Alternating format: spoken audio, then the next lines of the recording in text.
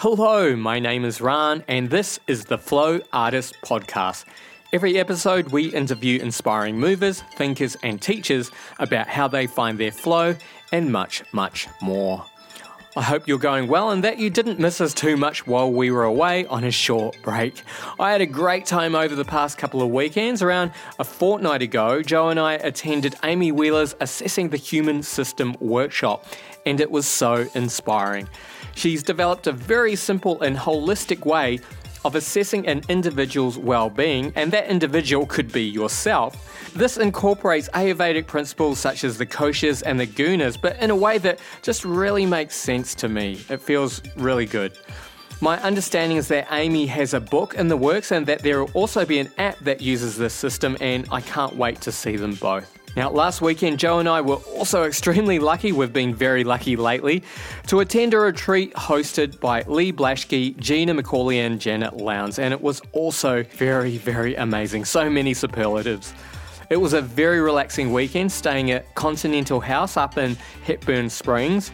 Lee guided us through some meditation, some Iris Yoga Nidra sessions, and we also recorded a couple of episodes for the podcast, so look out for them. They're both really good. Now, we have a very special episode this week, as it's the first of the episodes that we are releasing in collaboration with Yoga Australia. This week, we're speaking with former president of Yoga Australia, Michael de Manincor. Michael de Manincor is a highly respected yoga teacher in Australia, having trained personally under the guidance of TKV Desikachar. He's also a registered psychologist and holds a PhD in health science in the area of yoga and mental health. He's a founder and director of the Yoga Institute in Sydney and also founder and director of the Yoga Foundation, a not-for-profit organisation that provides yoga-based programs for people who experience disadvantage or hardship. We have a great conversation with him about some of the history of Yoga Australia, his involvement in the organisation, as well as his work on the relationship between yoga and mental health. So there's some great stuff in this conversation. But before we get to the conversation with Michael, I just wanted to talk about an upcoming event at our studio, Garden of Yoga. Amy Bell will be leading her Guiding Inner Journeys workshop on Saturday the 12th and Sunday the 13th of October 2019. In this 2-day workshop, you'll learn how to use NLP to connect deeply with groups and individuals from all walks of life, how to communicate more effectively, and how to artfully guide yourself and others into deeper states of relaxation and bliss. We had a great conversation with Amy a few weeks ago, so have a listen to that episode to learn more about what she has to offer. Joe and I will be there at the workshop as well, so come along and we will all learn together. I'll leave a link in the show notes on podcast.flowartist.com, but just so you know, the early bird price of $395 ends on September the 1st, so get in quick. Alright, that is way too much talking from me. Let's get on to our conversation with Michael de Manincor. So great to get the chance to speak with you today, Michael. I've been looking forward to this for a while now. So I was just wondering if you could start by briefly telling us about your background. More than happy to, and lovely to be with you both. My background, I guess my professional background, I trained originally as a psychologist back in the early 80s. And then, most of my early career work was in the area of youth work, youth counselling, primarily working with marginalised youth at risk. That was in Sydney, in the western suburbs of Sydney mostly. And then after about, 10 years of that, I then moved to Western Australia, to Perth, to do my master's degree in counselling psych at Curtin Uni. And while I was there, I worked for the next phase of my working life for about 8 years as a school psychologist. So a lot of my early career work was very much involved in youth, mental health, school psychology, all of that area. And then I moved back to Sydney in the late 90s, just before the millennium and the Sydney Olympics. And from then onwards, I've been self-employed pretty much ever since. And I've worked in private practice as a psychologist. I studied to become a yoga teacher while I was living in Perth. So I came back and then set up a yoga studio. We've been going now for nearly 20 years. Oh, fantastic. Yeah, and we, a small business in Australia, a small business surviving 20 years, not bad, let alone a yoga studio. And now we have kind of transformed that work from being a studio in Surrey Hills to now being a training centre as the Yoga Institute, as many people would know. And then I also founded an organisation called the Yoga Foundation, which, some of the listeners might know about. It's a not-for-profit organisation, a charity that we started to provide yoga with a particular focus on mental health, but yoga in general for different groups of disadvantaged people, people who experience hardship, people who just wouldn't have access to yoga in the local yoga studios or fitness centres or whatever. So that's been going 10 years now as well. And then more recently, as you would both know, I've completed a PhD and I'm now working at a place called NICM, which is the National Institute of Complementary Medicine. It's a health research institute, part of Western Sydney University. And my role there is now working as a postdoctoral researcher in the area of mind, body, lifestyle integrative medicine with a particular focus on yoga and yoga therapy. So all of that time has always included, this parallel paths of psychology and mental health and counseling and also yoga teaching and yoga therapy. And now I've kind of brought it all together in the area of academic research as well.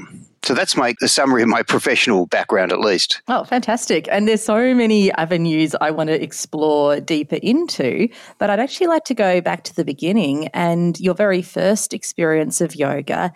And having come to it already with a background in study and in psychology, what you experienced in that first practice that inspired you to really continue in these two parallel fields?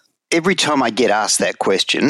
Oh, I'm not first? No, not the first, but I have such a vivid memory of my first ever yoga class. And, the way I often describe it was just that feeling of coming home to myself. And that was absolutely from the very beginning. It was like a duck to water. And not that I, felt I was particularly competent, but I certainly felt this amazing experience of here I am. And it was a really beautiful experience, and I've continued with that ever since. And that, I guess that's what has kept me practicing, at least, apart from teaching, is, regardless of, what I'm able to achieve, the benefits that I gain from practice, it's always been this journey of constantly coming home to myself. And that's what keeps me going personally in yoga practice. But what then drew me to pursue becoming a yoga teacher and combining that into the field of mental health was two things primarily. One was, as you say, I was studying psychology, and part of my honours thesis, when I wrote my honours thesis in psychology, I was really interested in the mind-body connection. So I actually wrote my honours thesis in what was in those days called the mind-brain identity thesis. And now we kind of describe that more loosely, just about this whole mind-body, mind-brain connection. So from a psychology point of view, it always interested me. From a personal point of view, was gaining the benefits of, stress management, through my studies and my kind of throughout my 20s, and also a growing sense of how incredibly beneficial the practice and teachings of yoga are to what we might describe as this overlap in what we were trying to do in psychology. Because in psychology, and no disrespect to my colleagues and fellow psychologists in the field, is that I felt that certainly back in those days, psychology was way too much of it was way too much in the head. Mm-hmm. And it seemed to me what was missing was this real sense of the body turning up in the whole picture, the whole experience of the person. So the practice and teachings of yoga really gave me a sense that we need to bring the whole person into what we're doing, especially in the field of psychology and psychotherapy. And then I guess the final thread of that, really, the thrust of that, was that I started to study more of the yoga psychology and the yoga philosophy and the ancient teachings, particularly the Yoga Sutras, and started to realize more and more that yoga was not just a practice where one gains mental health benefits. It was actually a whole system of psychology in and of itself. So that, for me, is really what kept the trajectory going along the path of bringing these two fields together, seeing the overlap and kind of really wanting to work with that and develop that. I could imagine as well, you mentioned that you've done a lot of youth work, and just growing from a child into an adult, it's such a tumultuous time for anyone with all of those physical changes and all of the hormones, and especially if there's overlaid layers of other kind of traumatic life events going on. Yeah. working with the body as well as the mind, and with like that practice of accepting your body would just be so powerful. Yeah, indeed. And I think it's fair to say we all understand the benefits of exercise, and perhaps we all have a growing awareness of the benefits of things like meditation. But what yoga, I think, offers us, especially at that young age, is just that ability to be able to integrate the whole experience. But what I think is really interesting, because I've been teaching teenagers yoga for a long time. When I was living and working in Western Australia, as I say, I was doing my master's degree in psych. I was working as a school psychologist. I was studying and training to become a yoga teacher, and then eventually started teaching yoga to teenagers in schools. And what is interesting is that there's, from way back then and even still today, 20, 30 years later, is still this sense of teenagers not really knowing what yoga's all about. And there is a growing awareness in the general community. But I think that there's a lot of teenagers, both girls and boys, who really just don't kind of get what it's all about. And, there might be some in perhaps in more of the private schools where yoga classes are being offered.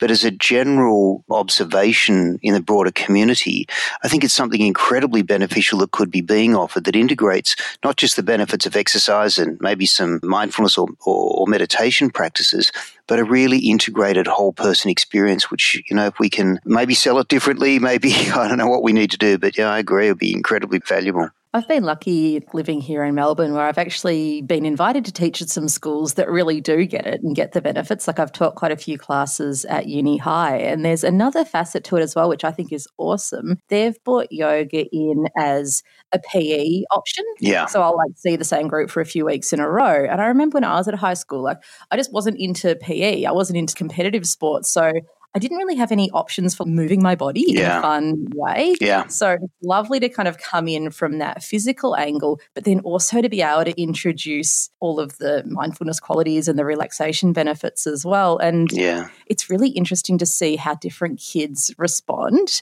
There'll always be a couple who are pretty boisterous, and then there'll be at least one really sweet, really quiet kid who'll come up at the end and ask a question about anxiety or about sleep. And it just is such a powerful time in your life to be able to access the benefits of these practices. Yeah, that was very similar to my early experience of teaching in the schools as well. It's kind of like an elective line in PE, in phys ed, or even as a sport option. And generally, the kids that I got coming along were the kids who weren't interested in any form of physical activity. So even getting them to do some asana was a bit of a challenge. They just kind of wanted to chill out, which was on the ground poses.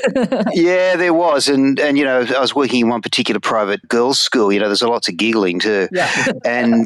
But what's interesting now is yoga programs. I'm aware of one school here in Sydney, and I'm sure there are many. It's just that the school my daughter attends, she's in year 12 at the moment, and just the stress that year 12 students go through in that final year of schooling, to bring yoga in to support them as a stress management tool, not necessarily as a sport or a physical activity for the kids who don't want to do sport. So that's also a really good thing to be seeing happening in schools now as well. Yeah, when you're facing those, what do I want to do for the rest of my life decisions? Yeah, big questions. I guess this might be a bit of a change of topic, but how did you become involved in Yoga Australia? Look, that's pretty simple, actually. I was headhunted.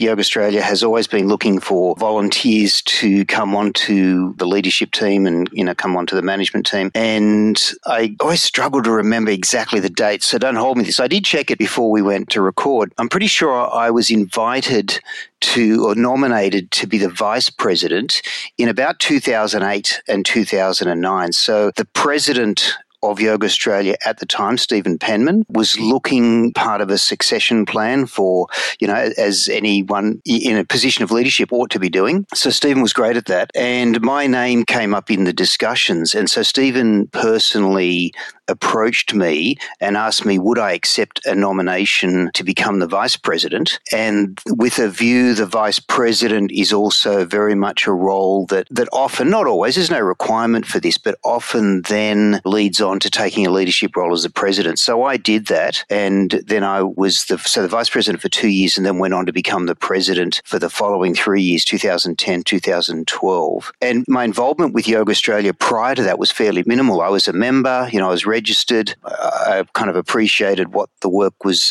being done. But that was also on the end of my first involvement and registration with Yoga Australia, just as a member, was, I was still starting out really as a yoga teacher. Well, that's not altogether correct. I'd been teaching for nearly 10 years, but I really, that was back in the day where we didn't really understand much about professional standards. My main profession was psychology, and yoga teaching was, kind of something else that I was doing. And that's changed a lot in the last 20, 30 years to kind of the recognition of yoga as a teaching profession. So that's how I got involved. Is that something that was a little bit part of your mission when you did become involved? Like, I know psychology is pretty, strict's the wrong word, but very clear about ethics and boundaries and professional roles and scope of practice. Is that something that you kind of wanted to bring more into the yoga space? Definitely that's been part of it, but I think probably more of the foundation, the more of the focus as to why I actually took that role on. And, I presume most people understand that was a voluntary position, so it's a lot of work as a volunteer, as many of the current management conditioners, many people have been doing for many years. The reason I took that on was because I felt such a passion for two main things. The first one was not only did I experience my own personal benefit and wanted to see that being shared with others, I had a growing concern about not only the professional standards that you're referring to in terms of ethics and code of conduct and professional boundaries, but actually the standards of training. I'd been practicing and trained for quite a few years and was teaching for quite a few years, and started to realize that basically anyone could call themselves a yoga teacher. And I felt strongly that we could do better than that as a teaching profession, as an emerging profession. I started to feel more and more that we needed to establish some basic training standards in order to help this emerging profession that was bringing so much benefit to so many people's lives, that we needed to take our training standards a little bit more seriously. So that, and then in conjunction with the other things like, as you say, the code of conduct and the professional boundaries. But really, to me, a lot of the foundation of that was the quality and the standard of training that people were getting in order to then go out and share that with others. So that was one reason. And the other reason was perhaps a little bit selfish, and that was maybe the flip side of the same coin, actually. It's not altogether different, and that was, in fact, to protect my own livelihood, because now I was moving more and more into earning an income as a yoga teacher. And not only was I concerned about the general lack of standards that were starting to appear all over the place. Anyone basically could be a yoga teacher and offer teacher training courses. That was not only what I saw as a concern to the way that the yoga teaching profession was emerging, it was also a threat to my livelihood, because I was running a business that had a very low entry standard, and that was becoming more and more a problem. So, I have to be really honest and admit that there was, to some extent, a bit of a protectionist motivation in there for me. But I'm not too concerned about disclosing that, because I think as a result of that, everyone gains benefit. So if we raise the bar, raise the standards and the professional standards for everyone, then my aim for that would be that everyone would benefit, including students in the general community.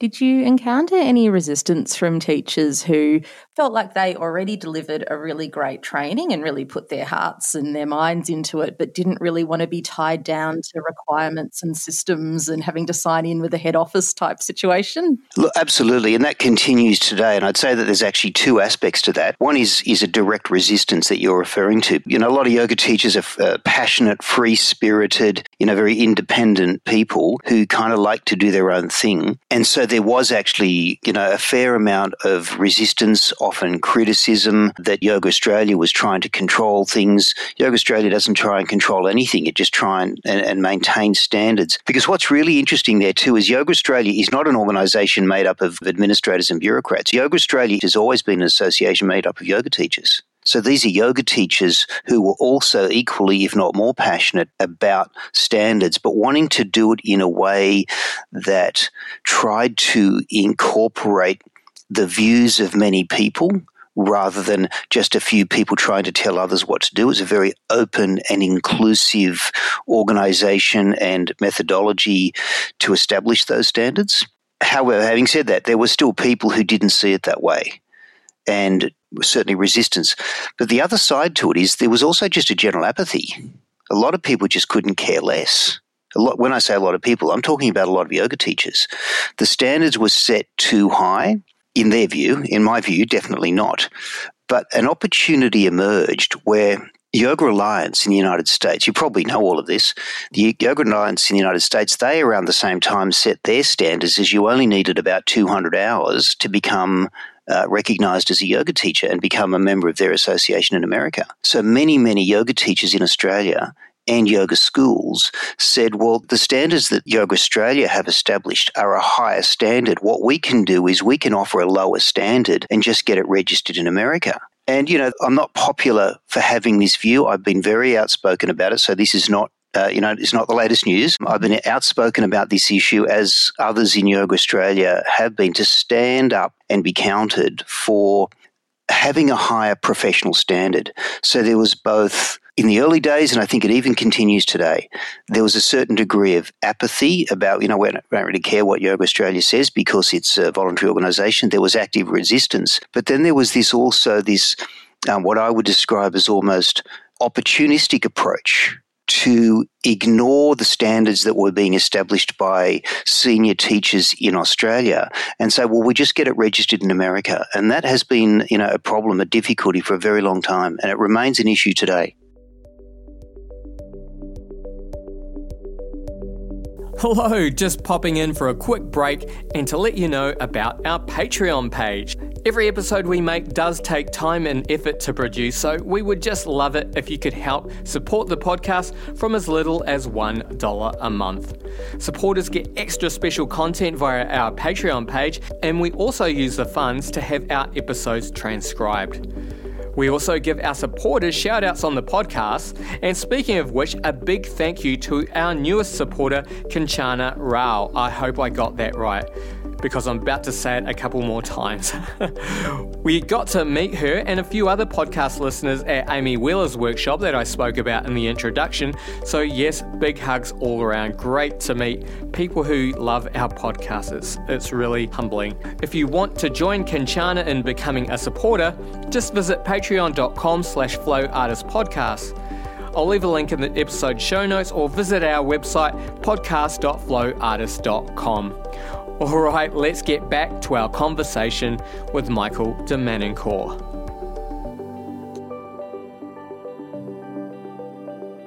While we're talking controversy, another thing that I see coming up online quite a bit is individual teachers who are like, well, why join any association? Like, what's the benefit? It costs money and I have to fill out paperwork every year. So what's your perspective on what is in it for the individual teacher? Yeah, look, that's a tricky one. And pardon me if this is a little bit cliched. I think there's a lot of power in working together.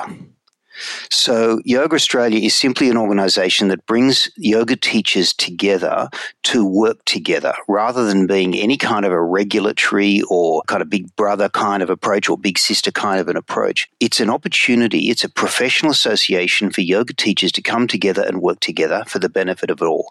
Now, if people want to work outside of that and just do their own thing, of course, they're perfectly entitled to. But my own view and my own experience and my belief about this is that the whole profession, as well as the benefit that yoga teachers can and will continue to bring to our community and to our world, will be so much more effective if we can come together and work together than it will be if we're all just doing our own thing. That's one aspect of it. The other aspect of it, and again, this is where the cliche perhaps comes in, is that we often ask ourselves, what can Yoga Australia do for me? What do I get for my fees? And it's a fair question. A lot of yoga teachers don't earn a lot of money. And so, to be paying a registration fee or a membership fee each year, it needs to be considered, of course. However, the question then becomes, well, what can I do as my contribution to work together with this association who largely is made up of volunteers giving an enormous amount of time and expertise to support them? So there's a lot of work that Yoga Australia has done for a long, long time, for 30 years or more, to support yoga teachers. Now, a lot of that is indirect benefit that we will never see. It's just part of the continuance and the emergence of the yoga teaching profession. And if yoga teachers just want to do their own thing, then, we don't have that level of the emerging profession. There's a lot more to be said about that, which I think we might get to in a moment, but, I'll just leave it at there for now. What are some of the things that are going on behind the scenes that you think regular yoga teachers just wouldn't have considered that do benefit all of us? So one very practical example, most yoga teachers, a lot of people would be very aware of the recent change in legislation with private health insurance rebates. So, that just came down as a government policy, and individual yoga teachers can basically do nothing about that. Yoga Australia has been actively lobbying with them, working with the government, and there's another review coming up starting fairly soon to review that decision, of course, based on scientific evidence, and I'll come back to that in a moment. But Yoga Australia has stepped into that to be actively working with government to try and change that policy decision. Now, the reason they're doing that, of course, is for the support of yoga teachers. Now, it's not something that yoga teachers will necessarily see the benefit of, maybe not for several years yet. But if Yoga Australia doesn't step in and others who are involved at that level, at government policy level, then yoga teachers, we just say goodbye to that forever. That's just one example. There are lots of other things about, the way Yoga Australia works. It's kind of like the go-to place for people who, is what's referred to as the peak body of the yoga teaching profession, is that Yoga Australia is constantly dealing with issues from a government level, from a health perspective level, about things that affect the work of yoga teachers. Because one of the reasons I think this is so clear to me is that we've seen exactly the same thing happen in many other professions. And the two that come to mind straight away is the profession of psychology.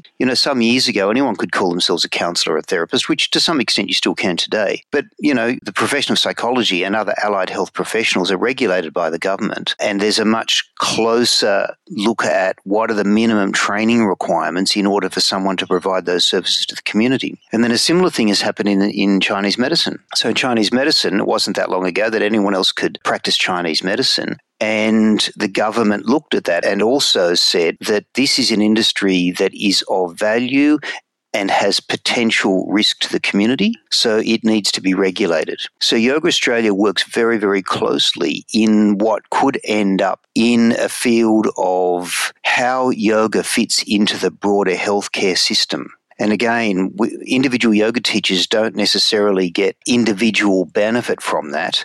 It affects everyone. Am I making sense there? Yeah, definitely. We were nodding silently, sorry. Yeah. So this might be another bit of a left turn, and we might have actually touched on it already, but I'm wondering, what were the biggest challenges you found while you're in the role of president? The biggest challenge has always been, and it remains the challenge today, and that is that it's an association made up of volunteers that is incredibly under-resourced. It pretty much has one main source of income, a couple of small ones, but a main source of income, and that is membership fees. So, whilst it has grown and, it's established itself, it's got stability and sustainability as an organisation, it's incredibly under-resourced. And not only is an enormous amount of work done by volunteers, even those few people who are employed, like Shamala, who's the CEO, Shamala's employed on a part-time basis, and she works like many people in part-time positions, way more than her allocated number of hours. So whether people are working as volunteers or are actually paid, are often doing and working way beyond what they're being paid for. So incredibly under-resourced in order to achieve the kind of outcomes that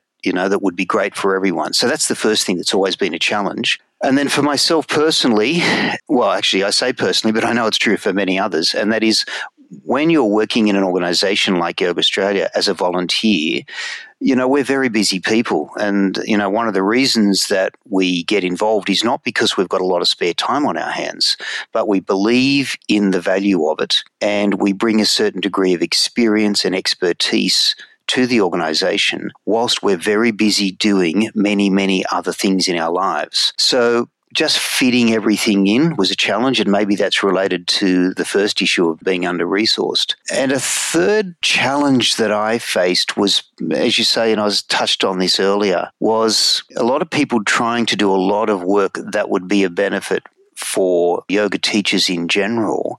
Real challenge that I faced personally was this sense of lack of support and not being valued by yoga teachers. Now, that's not true of everyone. There are many yoga teachers who, certainly when I was involved, and I'm sure continues today, there are many yoga teachers who do value the work of Yoga Australia enormously. However, if you look at it in terms of the percentages, the number of yoga teachers out there, the number of those yoga teachers who are actually members of Yoga Australia, and that sense of really valuing the work of so many people, that's hard to work with when you're kind of working your butt off as a volunteer, let alone as an overcommitted employee, when often you're getting this sense that the work that you're doing is not really valued. That's a challenge. And I guess it goes back to what you're saying, like so much of what you do is invisible. Yeah. Absolutely. I mean, I guess that means that the challenge has to be met by making it more visible and being able to communicate more effectively with what actually is being done. And, I know people work really hard at doing that. They're doing the best they can to be transparent, to be putting message out there, by putting out newsletters, by putting out the Yoga Today journal, which is the magazine for yoga teachers. But we know that a lot of it doesn't get read by a lot of people. So effort does go into putting the word out there about what is actually happening behind the scenes, but people often don't pick up on the messages. Or the people reading the newsletter are already your supporters because exactly. That's a fair comment. Yeah, for sure. Yeah. Conversely, what do you feel were your biggest wins while you were president? I think that the greatest contribution that I feel like I made in my time there was employing Shamla Banakovic, who's, as you know, is the CEO of the organisation. So I was the president at the time when we recruited to have a general manager who's now the CEO, and Shamla's been there ever since. So, Shamla just does such a great job. She's such a hard worker and she's so skilled at what she does with her own professional background. So, you could call that kind of just being in the right place at the right time, or, for me as well as Shamla. But I kind of look back and I think that was a great achievement for me in my role, was to be able to employ the first general manager of the association. And then Shamla has taken that ball and run with it, so to speak, and has really done a fantastic job in building the management team, the administration office, all of that infrastructure that is necessary. Hardly existed. It was there in the early days, but, again, largely done by volunteers and very willing people. But we took the association to another level of professional standards in terms of the management and administration. So that was a really big deal, and that's continued ever since, which I'm really, really happy to see. And the other thing that, people often give me a hard time about this one, and that is that when I was the president, in fact, when I was the vice president and then into the role of president, we established what became the first ever Yoga Australia conference.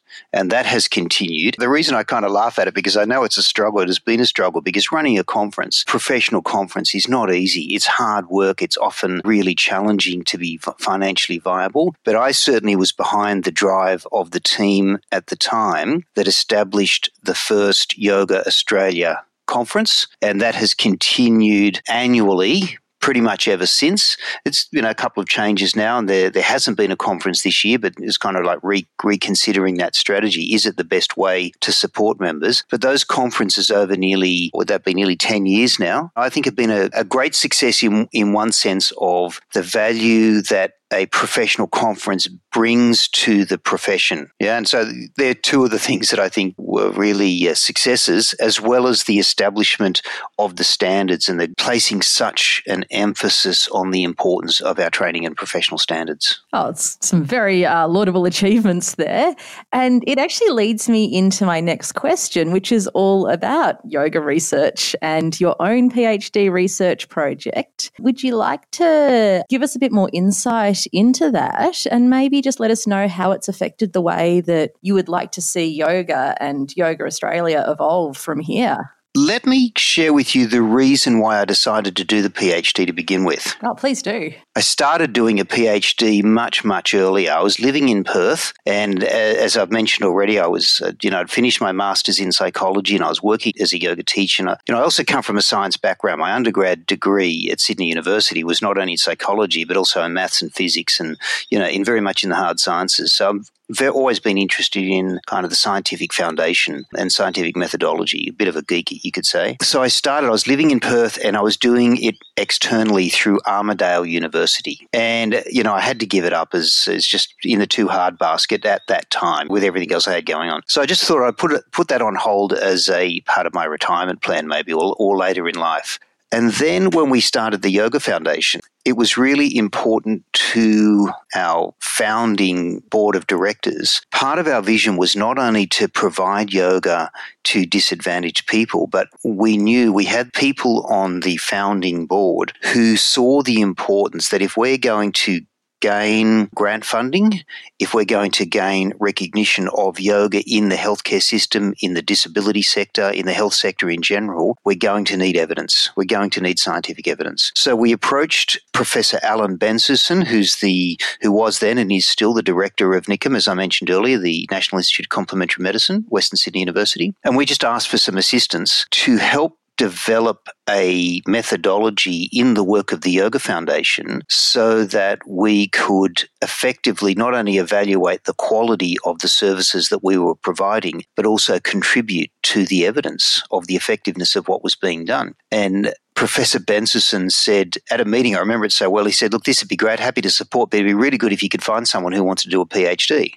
So Brains over here puts his hand up, and I had 2 weeks to get a full proposal and application in, which is exactly what I did. And then I went on and moved in, did my PhD. And as you mentioned, my PhD my research is in the area of yoga and mental health. And we ran a fairly large clinical trial looking at the benefits of a personal yoga practice for people who experience depression or anxiety. And, that went really well. We got really good outcomes. It's been published in mainstream journals. And then as a continuation of the completion of that PhD, I'm now employed in a postdoc research position, as I mentioned earlier. And I continue to be involved in quite a number of different research projects. So, one of the reasons I do that, apart from the fact that I really do enjoy doing the research, is that it's contributing to the body of evidence that perhaps there are some people, particularly policymakers and, funding organisations, where the strength of the evidence is really important. It's partly related to what I was saying earlier about, the whole review of the health insurance rebates, but it's much, much broader than just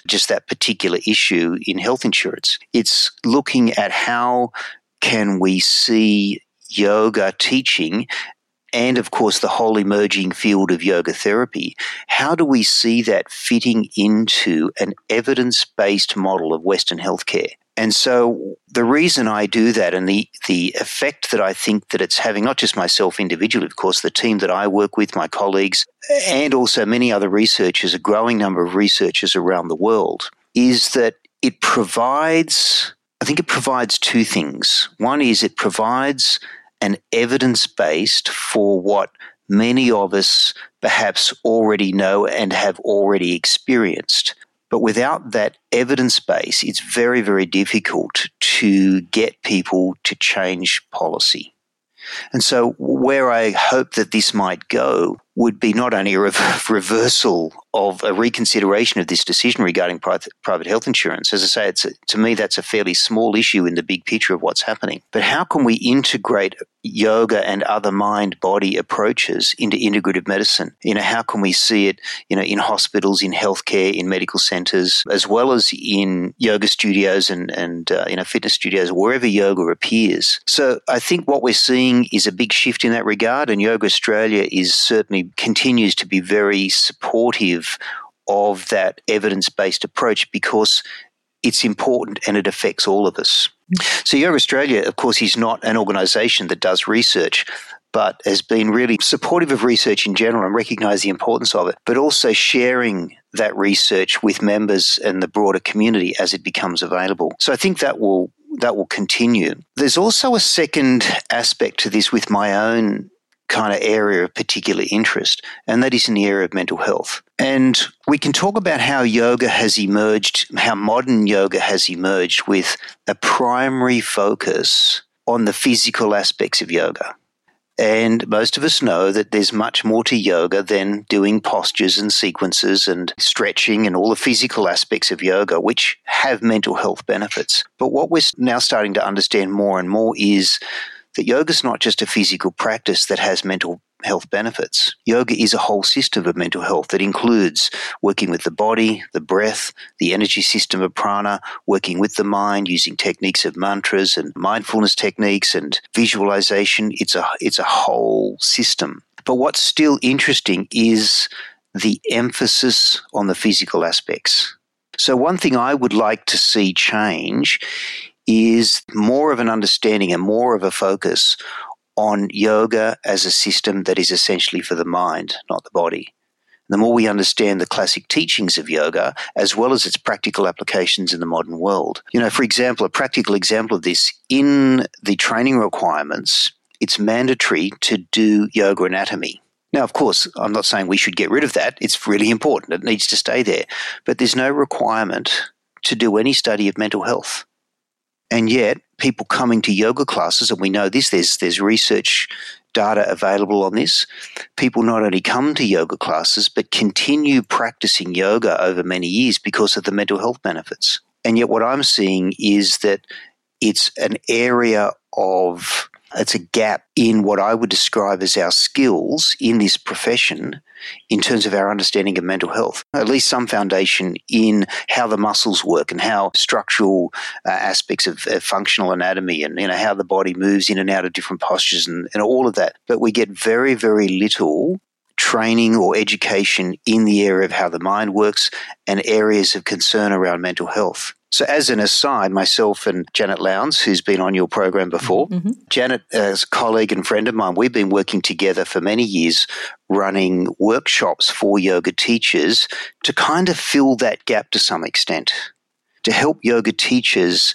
develop their understanding of mental health and mental health concerns that many of their students, so this is the overlap with yoga therapy, but yoga teachers, people go to yoga classes with concerns around mental health. And in my view, yoga teachers are not necessarily that well skilled or well equipped because it has not been part of their training. So we've actually got a workshop coming up fairly soon in Sydney in September. It's a 4-day workshop for developing a mental health awareness for yoga teachers. If anyone's interested to come along, we'd love to have you.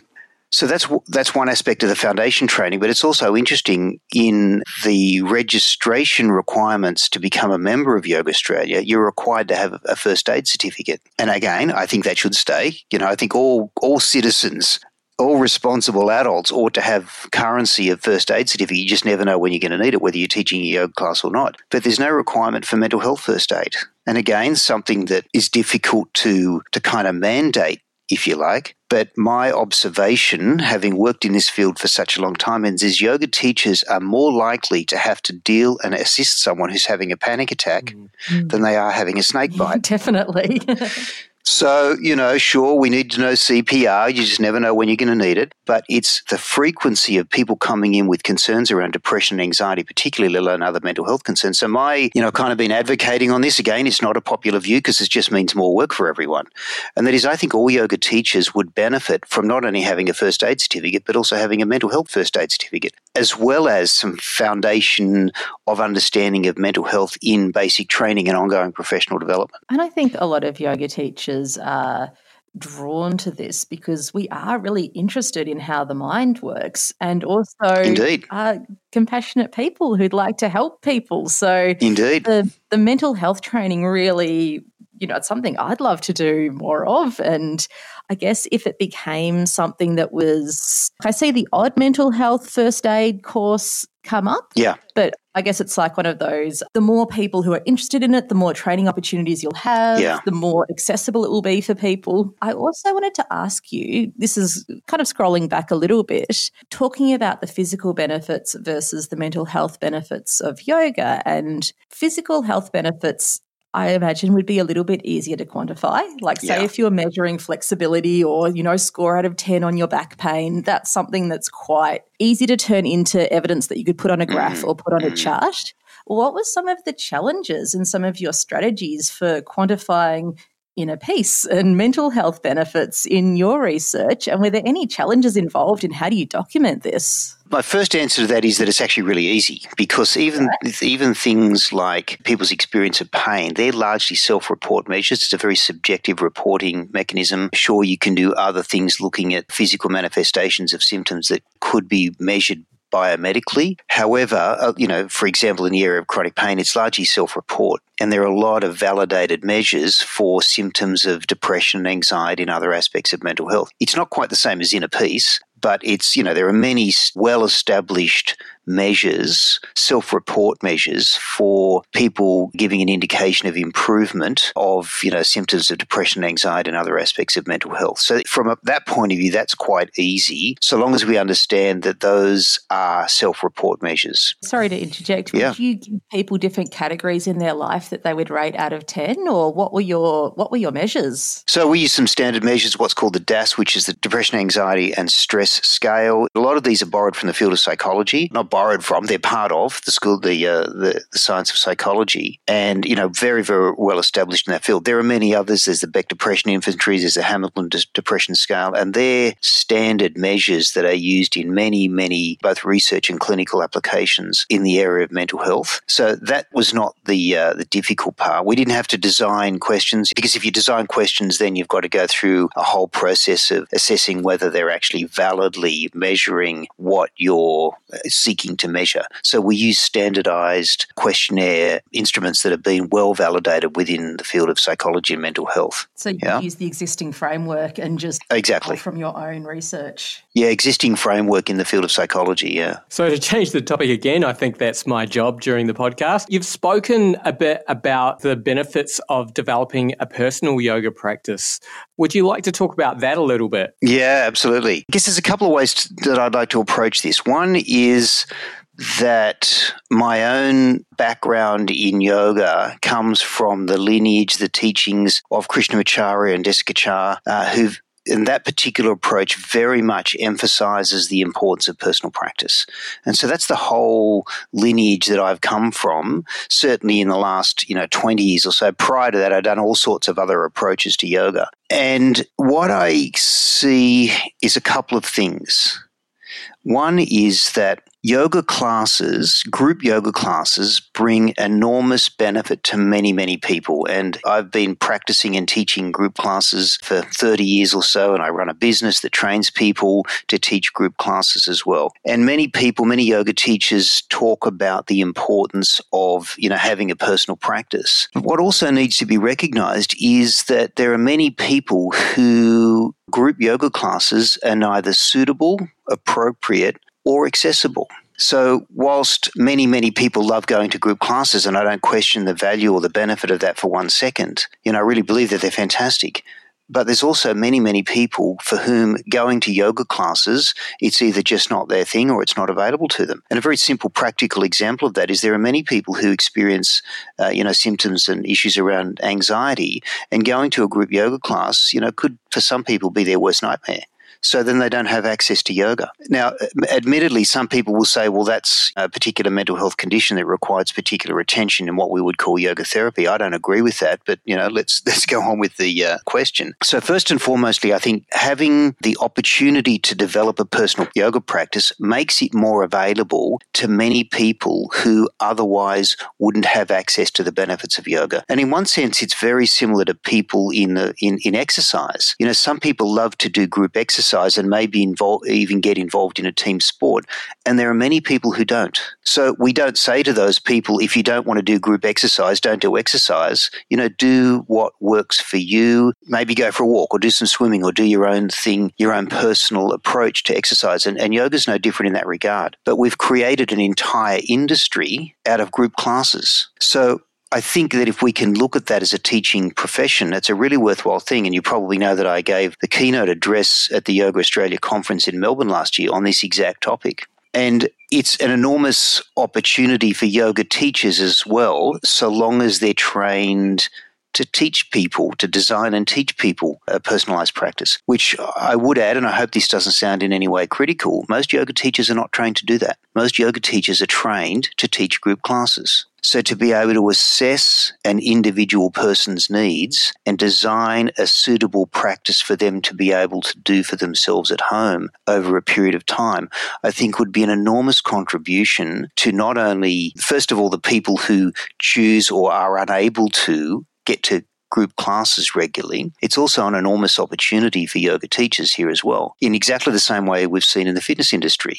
In the fitness industry 20, 30 years ago, there was no such thing as a personal trainer. Fitness instructors taught fitness classes. And then the fitness industry saw the emerging opportunity to work more one-on-one in a more personalized way and have developed the emphasis now on personal training. And as yoga teachers, to me, that's glaringly obvious, apart from the fact that it's the tradition that I come from in it anyway. And people often question whether a couple of things about a personal practice. Number one is, do you need a yoga teacher in order to develop a yoga practice? A personal yoga practice. And well, it depends. Some people, maybe they've got enough knowledge and experience and are able to tune into what they need personally to do their own personal practice. And yeah, that's great if people can do that. But many people would get benefit from having some guidance in what's going to be most helpful for their needs at that time. And I'm not necessarily talking about people with injuries or illnesses. For all of us, whether we've got an injury or an illness that we're working with or not. Because then what we create is an opportunity to do a yoga practice, what I would describe as a self-care practice, based on what yoga offers us every single day of our lives. We don't need to go to yoga classes every single day of our lives. But if we can develop a suitable personal practice, perhaps under the guidance of a yoga teacher who has the skills to do that, then we've then got something very, very powerful available to us every single day. And people often question the cost of seeing a yoga teacher one-on-one and getting a personalized yoga practice. And I think that we're looking at it in the wrong way. Because if you look about what benefit would you get from having a yoga practice every day, the cost of going to classes every day would be far more significant. Costs a lot more to go to a yoga class every day, if you're even able to, than it would if you spent some time, and it doesn't need to be a lot of time, with a yoga teacher to develop a yoga practice that you could do for yourself every day and maybe just get that reviewed periodically, maybe every month or every couple of months. So, I think it's kind of a win-win every single way you look at it. And people often say it's too expensive. I disagree. I don't think it's too expensive. I just think we're looking at it in the wrong way from the model of the business of running yoga studios and yoga classes. It's some of it, I think, is to do with media, but there's this subtly different mindset as well of like, this is my self-practice that I'm doing for me. And maybe if you go to a group class, there'll be this underlying pressure to kind of keep up with the group and do the class because that's what the teacher is saying. Yeah. Look, I totally agree with that. And I think there are definitely pros and cons. And I think the whole idea of going to yoga classes remains incredibly valuable. But the question is, can you do that every day? And what would that cost? Yeah. And then, of course, you're doing someone else's yoga. I think that there's enormous value in coming together with like-minded people, what we know as Sangha. It's very powerful. It's very beneficial. And there are the motivational aspects and, there are all of those things. However, there's a big downside to that as well. You're often trying to keep up in a way that messes with your breath. And many, many people talk about this. And, if you can create the space to move and breathe in a way that supports the natural rhythm of your own breathing rather than what the teacher or the rest of the class is doing, that's fantastic. But a lot of yoga classes don't do that. A lot of people say to me they go to these classes, they get enormous benefit from the motivation, from the energy, from the flow, but they can hardly breathe. They can hardly keep up. Well, that has all sorts of consequences on the benefits of what yoga might be bringing. Definitely. So I guess we're reaching near the end of our time together. So I was just wondering if I could ask you where you see Yoga Australia in the next 10 to 20 years from now. I'll try and sum that up in the couple of minutes that we've got left. But, I would put that in the context of what's happening throughout the world. And I didn't mention earlier that I'm involved in a couple of things globally. I'm involved in a project with the World Health Organization. And the World Health Organization has brought together a group of what is referred to as expert advisors in the field to look at benchmarks for training in the field of yoga, especially yoga in healthcare. So that's happening, and there's proposals around for yoga training to be comparable to other health professionals, which would mean perhaps in 10, 20, 30 years, I don't know, a university degree. And there are all sorts of questions around that. So that's kind of like just dropping that in there at the last minute because that's worthy of further discussion. But there is, I've already talked about training standards and the importance of that. But if we as yoga teachers see ourselves as, some form of a health professional, which many of us do, whether we've got a dual qualification or not, is, that's the way things are certainly emerging around the world. There's no question of that. So part of that then becomes a question related to, will yoga become a regulated health professional? As I mentioned earlier, many other health professions have. And I'm including here health promotion under the field of health, of health professionals and health care, not just yoga therapy, the whole area. So I think what we will see, how we see Yoga Australia's role in the future will be very much determined by those two things. Will yoga training move from people's private homes and small studios and maybe some larger places like our own at the Yoga Institute where we focus on that? Will we see that move into a more professional standard of training in perhaps as university degrees, university qualifications? And then will we see the movement of the yoga as a healthcare profession, including health promotion, as something that will then become regulated under the Australian Health Practitioners, what's called APRA? Look, that may or may not happen in the foreseeable future, but if it does, then it will have a significant impact on the role of Yoga Australia and the way Yoga Australia works. So in the meantime, I kind of think it's business as usual. But as I said earlier, Yoga Australia and the leadership team of Yoga Australia are very much involved in those kinds of discussions and the emerging profession. So it is hard to say because there are these other factors that could have a very, very significant effect on not only the role of Yoga Australia, but the work of yoga teachers and the yoga teaching profession in general. If I could just sneak in one more question, and we ask all our guests this. If there's one core lesson that you would like people to take away from all your work over the course of your career, what would that one core thing be? I'm sure anyone can guess what I'm about to say, and that is a much better understanding of yoga and mental health awareness in general in the work that we do as yoga teachers. We're not stretch coaches. We're not kind of new age fitness instructors. We work with the whole person, and the whole person is about really understanding the role of the mind and emotions and the heart in the work that we do. So my one takeaway, my encouragement for all yoga teachers, and look, I say this knowing that there are many, many yoga teachers who are doing this already and have been doing it for a very long time, and that is to really not just talk about. We often talk about yoga being a more holistic approach and working with the whole person. I think that if we're going to do more than just talk about that, we really need to look at how do we develop our understanding of what that actually means and how do we apply it. Nice. Well, thank you so much for talking with us. I'm sure we could probably ask questions for another hour, but we've got to move on. So, thank you so much. And thank you as well for your amazing contribution to the field of yoga as a profession and to our depth of knowledge that we can all learn from and draw from, and all of these future possibilities that your work has opened up for all of us as yoga teachers and practitioners. Wonderful. Thank you very much. It's a pleasure. And thank you both for your work in being able to share these conversations, because I think they're really important. So thank you as well. And that was the first of our Yoga Australia episodes.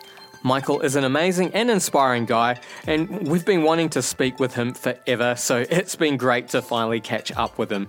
We have more Yoga Australia episodes coming up. The next one will come out September the 30th and will feature the second president of Yoga Australia, Swami Shantananda, and that will be an enlightening episode, I'm sure.